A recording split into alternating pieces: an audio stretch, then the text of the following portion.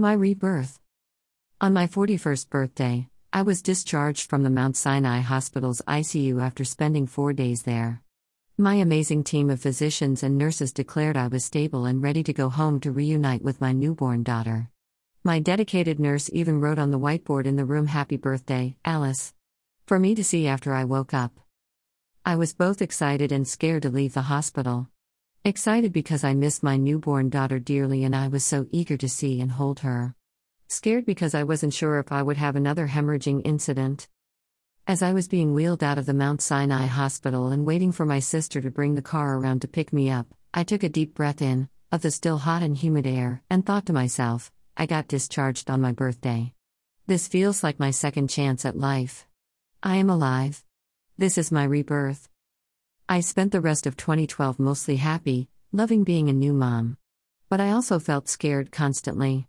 I was afraid to leave the house or be alone at home, by myself or with my baby, because of what if I have another hemorrhaging incident?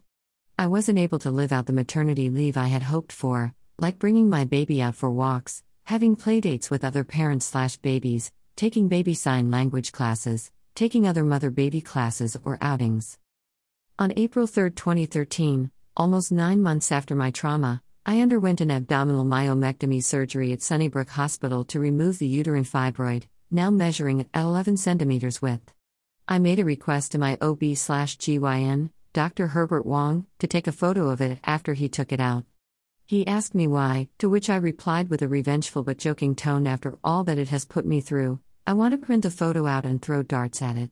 He emailed me the photo after my surgery with this description for your dart practice. And with that, I was finally rid of this uterine fibroid, also known as my daughter's evil twin, that stayed with me for 9 more months after her birth. The culprit that nearly took my life in July 2012, and made me live on the edge during the 9 months up until my surgery. The new Alice. It's been 9 years since that eventful summer in 2012.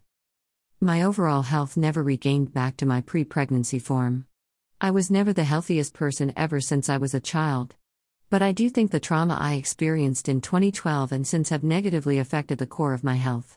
I have tried to rejuvenate and exercise and eat right and all that, but it's been like a roller coaster ride of mild ups and many more sharp downs. When I went back to work after my 1-year maternity leave, I was eager to go back to work hard to prove to myself and others that I am still capable.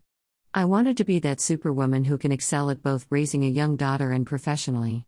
I went through a long period of feeling guilty and not good enough towards both sides, home and work, all the while I told myself I was over the 2012 trauma. I would even tell my experience to people I know and share with them what I learned. I thought I was over it. Chronic migraine, PTSD. I started having migraines in my 30s. But they were very infrequent and were not severe enough that I could just take Motrin and be done with it. In the summer of 2018, I started to get more frequent and more severe migraines. I was very busy at work and feeling anxious as I was planning for my daughter to leave the Montessori daycare she's been attending since she was 1 year old and transition to a new school near home for grade 1 in September. Big changes for all of us. But, hey, this supermom can do it all, or can I? By the end of August, I was getting severe migraines every day that even one of the strongest prescription medications I had, Maxalt, could not take it completely away and keep it away. On top of that, I had a long list of other physical symptoms. I could feel my memory and critical thinking slipping.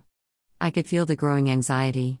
But I kept going and just popped more medications and worked through pain, and nausea and dizziness and many other migraine symptoms, because work was busy. I could not afford to be sick and let so many people down. One August afternoon, as I was busy going from one meeting to another while lugging my laptop at work, I had a slip and almost fell, at least that's what I remembered. Some of my colleagues nearby got concerned and one of them reported what happened to my director.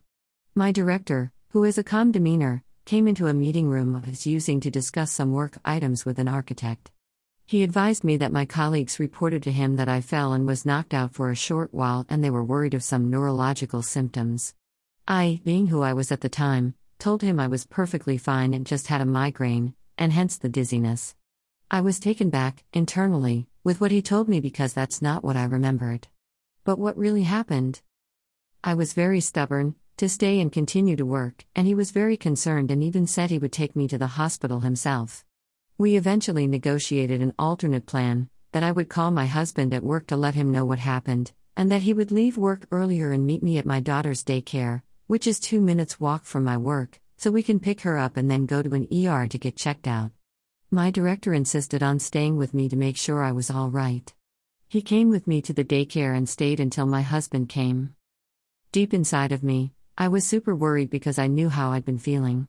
I have been worried if I had something more serious like a tumor or brain aneurysm. I mean, after all, thin blood vessels run in my family, and my paternal grandmother died of a brain aneurysm in her sleep.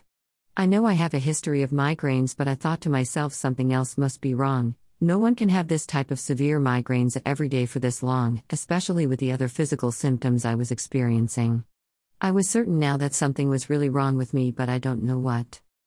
My husband and I decided to go to the ER at Mount Sinai Hospital, which is only 5 minutes drive from my work/daycare, with our 6-year-old daughter in tow. I had grown very fond of Mount Sinai Hospital for obvious reasons. I was tested and probed but didn't get any CT or MRI, as the ER physician didn't see anything neurological of concern. She believed I was just having severe migraines, based on my medical history, and said I could just go home, rest, take more supplements and follow up with my family physician. As a result of what occurred at work, I was advised to take some time off to rest and figure out what's going on.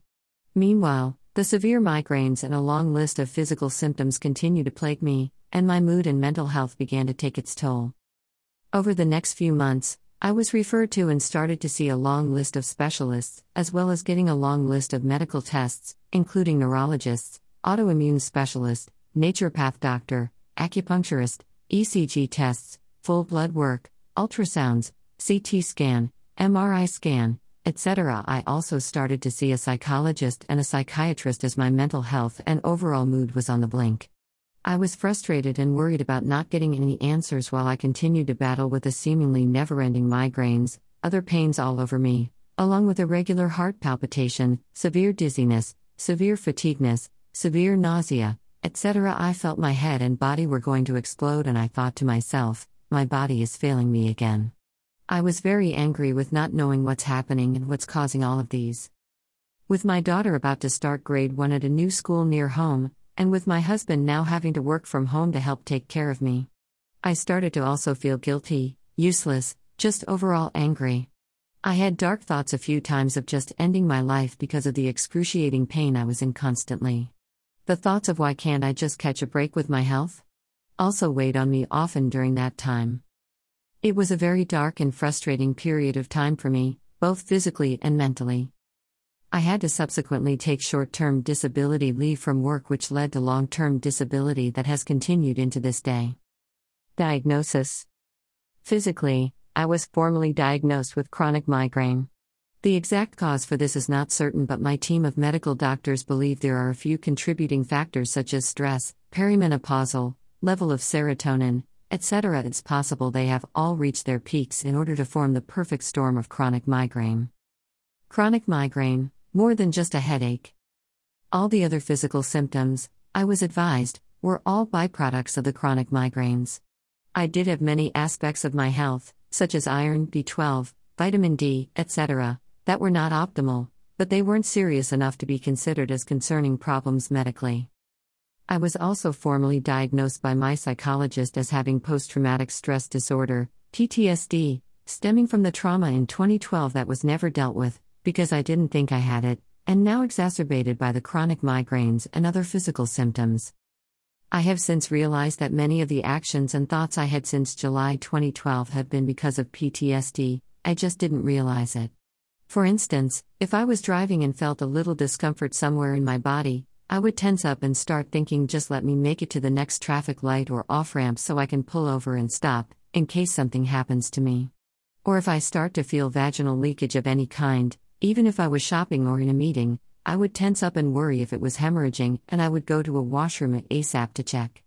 I was living on the edge even though I thought I was fine in the midst of a busy life. My ongoing healing journey. Physically, I have been and continue to see my neurologists and psychiatrists trying different medications and supplements for both prevention and also while I have the attacks.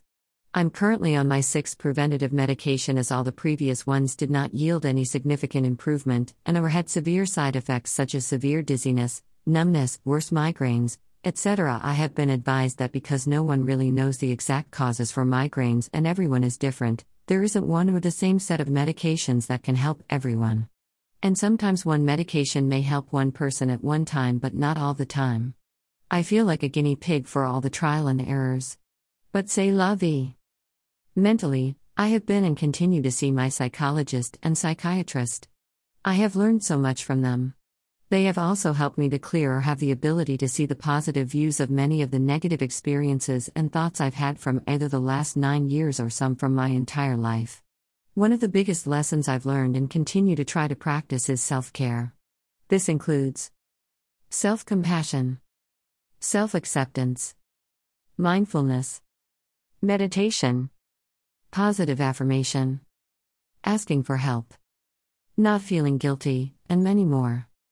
I have to admit, I did view having mental health issues in a negative way before. I didn't fully understand it. I thought of it as being weak. Over the years and especially after what I've gone through, I have come to realize that this is a real health issue but is just invisible to other people, which means it is even harder to accept, cope and treat for those with mental health issues. I have also learned that it is okay to not be okay. I love a quote from Dr. Jamie Zuckerman, a clinical psychologist, that I read about this concept. Greater than allowing yourself not to feel okay involves accepting all feelings, thoughts, or sensations, and sitting with them until they pass. If you try to avoid, suppress, or ignore them, they will only grow stronger and leave you overwhelmed and believing that you cannot cope. Greater than Dr. Jamie Zuckerman, clinical psychologist. It is so true. I used to think not being okay is a weakness and so would simply cast it away and do whatever I could, whether it was medication or just pushing through and continuing on with my busy life. In the end, they just festered inside me and grew and grew. It felt like lava rising and bubbling up inside a volcano ready to erupt anytime.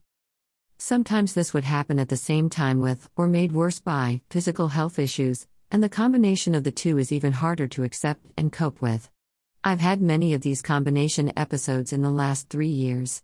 So it is imperative, and I have been lucky to be able to get help and try to work on both, even if it's a bit, or if it's better some days and worse other days like a roller coaster. At least it's not a full-on volcano eruption every single day, pardon my analogy. Self-care for mental care. I love using analogies, so here's a final one, the dualism concept of yin and yang in ancient Chinese philosophy, that describes how seemingly opposite or contrary forces may actually be complementary, interconnected, and interdependent in the natural world. They may give rise to each other as they interrelate to one another. In my life, yin embodies the trauma and all the negative experiences and thoughts, whereas yang embodies the birth of my daughter, all the love and care I received, and all the lessons and mental health coping techniques I have learned as a result. The process of conceiving and giving birth to my daughter provided breeding grounds for the trauma that happened in 2012. The negative thoughts and experiences after 2012 were as a result of the trauma. The trauma caused PTSD. The buildup of all the negativity on top of other physical health factors contributed to the chronic migraine. And all the aforementioned elements led me to my healing journey, both physically and mentally.